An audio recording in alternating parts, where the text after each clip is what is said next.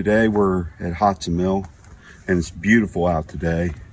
I thought it'd be a good idea to be outside to see the beauty of what God created for everyone and created for us. And so this quarantine, it's been rough on everybody. We've been cooped up. We've been away from one another. We haven't been able to worship the way we want to worship and the way we need to worship, and we haven't been able to be together. God's intended us to have relationships with one another, to be together, to be able to come together and be with Him. The Bible says that if two or more are gathered in my name, my presence is there. And it looks like the devil has done his deed through this whole go around and separating everybody and hurting everybody. I don't know even now if the churches can recuperate from this, because I know that when you stop going to church, you usually just don't go back. And that's just the way it is. We're creatures of habit. And we get out of the habit of doing that. And we get out of the habit of doing things that we should be doing. So it's hard. It's hard on everyone. But today's message it comes from this quarantine. And it comes from, me having a discussion with a guy at work. And it was right after the Walmart started getting its shelves wiped clean of like toilet paper and dog food and all that kind of stuff. And it's hard to get things. And now we're limited on how many people can go into Walmart and how many people can go here and there. And you're not even supposed to go out and communicate with somebody out there. And it's hard as a Christian to be able to spread God's love and God's word when you can't even talk to a person. And it's been difficult. These are difficult times. And we need voices, and we need to figure out what's going on. And the answers are here. But as I'm walking with this guy, he goes, "You know what, Raj? There are two kinds of people in this world. There's wolves and there's sheep." And I'm sitting there thinking, yeah, there are. There are two different kinds of people in this world. They're wolves and they're sheep. But what else? When you start breaking it down and you start separating those two people and you start looking at the way the wolf acts and the way the wolf is, it's a pack mentality. They run in groups and packs, and that way of thinking, it's self-centeredness, and it's all for me and nothing for anybody else. I'm protecting myself. I don't care about anybody else. That's what that wolf mentality does. In the Bible, in my opening verse here, I'm going to be reading out of Matthew chapter 10, and I'm going to go with 15 and 16. Because there was another city that talked about stuff like that. There was another city that was a good example of a wolf mentality, that, self-centeredness and doing what I want to do. And it talks a little bit about it right here in Matthew. Matthew 10, 15 through 16. "Verily I say unto you, it shall be more tolerable for the land of Sodom and Gomorrah in the days of judgment than for that city. Behold, I send forth as sheep in the midst of wolves. Be ye therefore wise as serpents and as harmless as doves." See, God's sending us, the sheep, out amongst these wolves. And why? So we can bear witness to them. That through our lives, and to see that we are able to sustain ourselves through trial times, like right now, that we bear witness to those wolves. That maybe they can have a change of heart. Maybe when they become born again, they're born a new creature. And then they become sheep. Because I know in my life, I had that wolf mentality. That I was self-centered. And I was egotistical. That when I saw something on a shelf, that I grabbed not one, but I grabbed 4 or 5. Because I wanted my family to be to sustain through that. But I didn't have any faith in anything else. I didn't have no faith in something like, Jesus or God. I was out for myself and my family. And I understand that way of thinking. And I can't sit there and say, man, you're not doing what you can to protect your family. But really, faith in God is what's going to sustain you through the trials and tribulations of life. That's what's going to get you through the hardship. And then in these tough times when we're separated and divided, we got to look to this book and look to the Bible to see that is what's going to carry us through, because that's what's going to give us this encouragement and the strength and being able to guide ourselves through these trial times. And I'm going to tell you that I'm going to read out of Acts chapter 20, and we're going to start with 28. And it says, "Take heed therefore unto yourselves and to all the flock over which the Holy Ghost has made you overseers, to feed the church of God, which he had purchased with his blood." Now in that verse, and what I'm trying to say is that since we can't go to church, that it's our duty to bring the church home, to bring it in our walls, to be able to witness to our family, to keep our family strong, to be able to be overseers, and through the Holy Spirit that we will guide our families through this time and this trial and these tribulations, that we can help sustain it through God's help, through the Holy Spirit. That's what that verse is saying, that we're going to be able to do this. That we can't go to church, but we can bring the church into our very home, to our very walls, to our families. And we can worship that way. Because it only takes two or more that gather in his name, and his presence is there. Just two or more. That's you and your wife. That's you, your wife, and your kids. And it goes on. And it says that, it says right here, it says, the church of God, which he purchased with his own blood. That's how precious God thought it would be, that he sent his son here. And his son paid for it with his own blood. As I go on to number 29, it says, "For I know this, that after departing shall grievous wolves enter among you, not sparing the flock." And it says, "Also, of your own selves shall men arise, speaking perversion things, and draw away the disciples after them." You see, the church is gone right now. We can't go to it. So what happens is the wolves come in, and we go to the store and we get that discouraged feeling when you see the shelves are wiped clean. These are times that I've never seen in my life. I didn't live through the Depression. I have not went to the store and seen the cupboards barren. I haven't been able not to ever get something because that I had the money, but it was not there on the shelf. I've never seen this kind of stuff in my life. It gets you down. It gets you way down. It gets you depressed. It gets you feeling lowly. And you can't do it. And this is like what it's talking about. The wolves will come in. It's your own mind. It's people that are talking. It's on the news constantly. It's breaking you down. And it's destroying you. And it's making you fall further away. You're not looking to the Bible. You're not looking to what you need to look at. And when you have a wolf mentality and you're self-centered, then that's what you're doing. You're grabbing things off the shelf and then you're putting that inside you and not God's word or God's teachings. And it's getting you down and it's breaking you down. The Bible says be careful of that time period.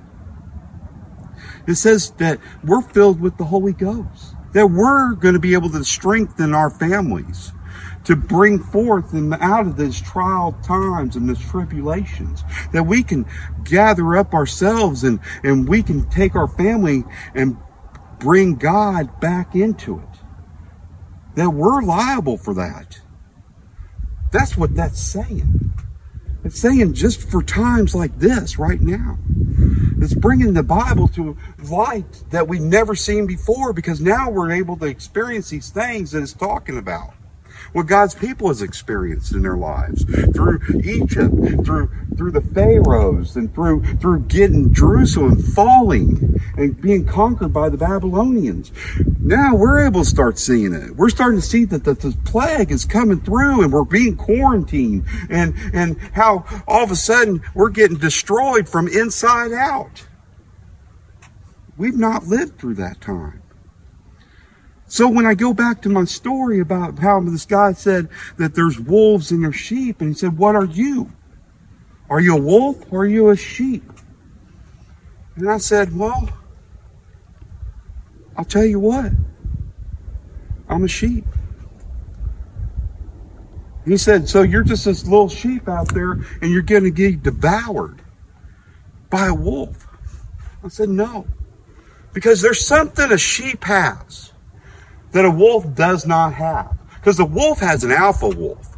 A wolf has one alpha wolf that's going to destroy that pack. If there's nothing for him to destroy, he will destroy his own people, because he's the alpha wolf. And that's what he's going to do. So your days are numbered when you're a wolf. When there's nothing to feed on, he'll feed on you. And you won't be that alpha wolf. You're going to be one of the pack of the wolves, and you'll be devoured. But when you're a sheep, you can go here and look and see what the sheep has. In John 10, chapter 10, and we're going to start with verse 7 when Jesus is talking. And Jesus starts saying how important it is and what a sheep has over everything. It says, then says Jesus unto them, verily, verily, I say unto you, I am the door of the sheep. All that have come before me are thieves and robbers, but sheep do not hear them. When you're a sheep, you hear Jesus' voice. You're guided by something. You're guided. And it says, I am the door. By me, if any man enters in, he shall be saved, and shall go in and out and find pasture. We can walk through this world. We could go in and out of that door.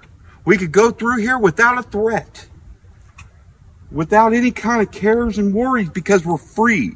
We're free of our mind. We're free in spirit, because we have something that the wolf doesn't have. We don't have to go to the store and be threatened and scared and worried if we're going to get something, because it'll be there. And if it isn't, then I guarantee you, if you put a mention out there, someone will give it to you. Because sheep will all be together. And we'll know that there's something greater than that out there, than greater than us. And as we go on, it says, the thief cometh not, but to steal and kill and destroy. And it says, I am come that they might have life, and that they might have it more abundantly. That even though that we go home and we see some of our cupboards and see some of the things that we're not accustomed to having there, we're free-minded. We know that there will be a provision there for us. In these trial times, that we'll have something, and we won't have that scared. We go home and lay our heads down and know that our Savior will provide for us. That's what that's saying. And it says that in verse 11, we're still in John, we're in chapter 10, and on verse 11 it says, I am a good shepherd. The good shepherd giveth his life for the sheep. You see, that's what the sheep has. It has a shepherd. It has someone out there to protect us, to care for us, to give us life in abundance. Abundance. It says, but he that is a hireling and not the shepherd, whose own the sheep are not. Seeth the wolf coming, and leaveth the sheep and flee. And the wolf catches them and scatters the sheep. And if you rely on the government to give you provisions, to be there for you, to cure this virus or to cure something, if you're relying on that, you're relying on false things. You're not relying on the true shepherd. You're not relying on things that are godly. Because God says that He can provide for us, that He can give us a way out. If it's a thought process in which we need to start a garden, or if it's someone there that's going to provide for us that out of nowhere, that knows that we need something, they'll be there. God is always faithful for His sheep. He is a good shepherd. And then as we go on, it says in 14, I am a good shepherd, and I know my sheep, and I am known of mine. That's because we know Him. And we know that He'll be there for us. The true sheep know the shepherd. They know His voice. They know Him. They feel Him in His heart. They feel Him in our hearts. And it says, as the Father knoweth me, even so know I the Father, and I lay down my life for the sheep. In number 16, it goes on and says, other sheep I've known which are not of this fold, them also I must bring, and they shall hear my voice, and there shall be one fold and one shepherd. God says, I don't care about the denominations. That if you know me, then I know you.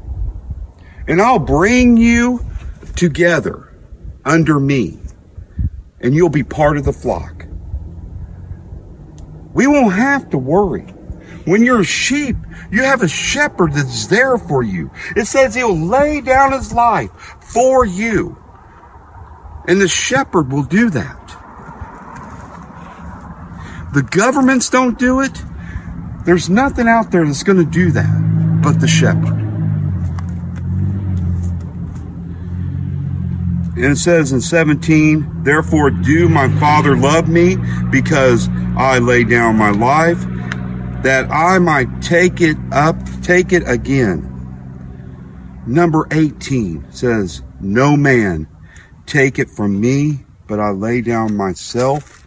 I have power to lay it down, and I have power to take it again. This commandment I have received of my Father. And on this Easter, we celebrate that. We celebrate it when the shepherd showed us that He was not taken from this world. That He died on the cross because He wanted to. Because He had to be that sacrificial lamb for us. That He laid His life voluntarily down for us. But He didn't lay down and stay down. That He had the ability to come back from that. To come back up. And that's what He showed us. That they didn't kill Him. But He laid down. And then He got back up. That nobody can defeat that shepherd. That we're safe under Him. That through these times, that God wants us to stay strong. He wants us to be filled with the Holy Ghost. And He wants us to be the light on the hill for our families. That we can lead them through these trials and tribulations. That we can sustain ourselves. And the only way we can do it is filled with the Holy Ghost. And how do we obtain the Holy Ghost? We accept Jesus Christ. We walk through that door that He was talking about. That He gives us life. Gives us that peace of mind. And today we celebrate that on Easter. That He was raised again from the grave. That the grave didn't keep Him down. Because He chose to be there. He chose that for us. He's the shepherd. So when someone asks you if there's wolves and there's sheep in this world, say proudly, I'm a sheep.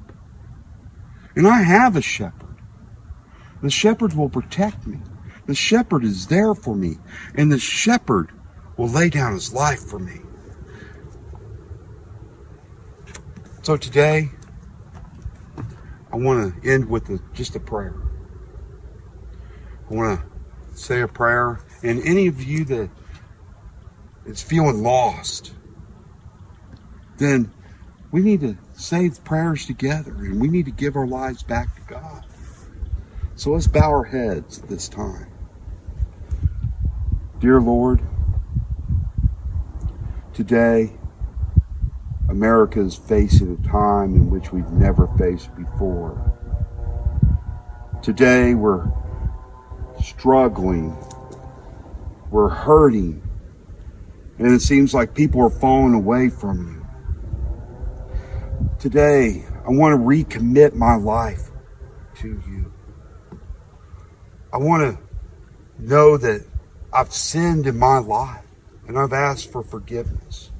And I'm asking you, Lord, to forgive me. I humble myself.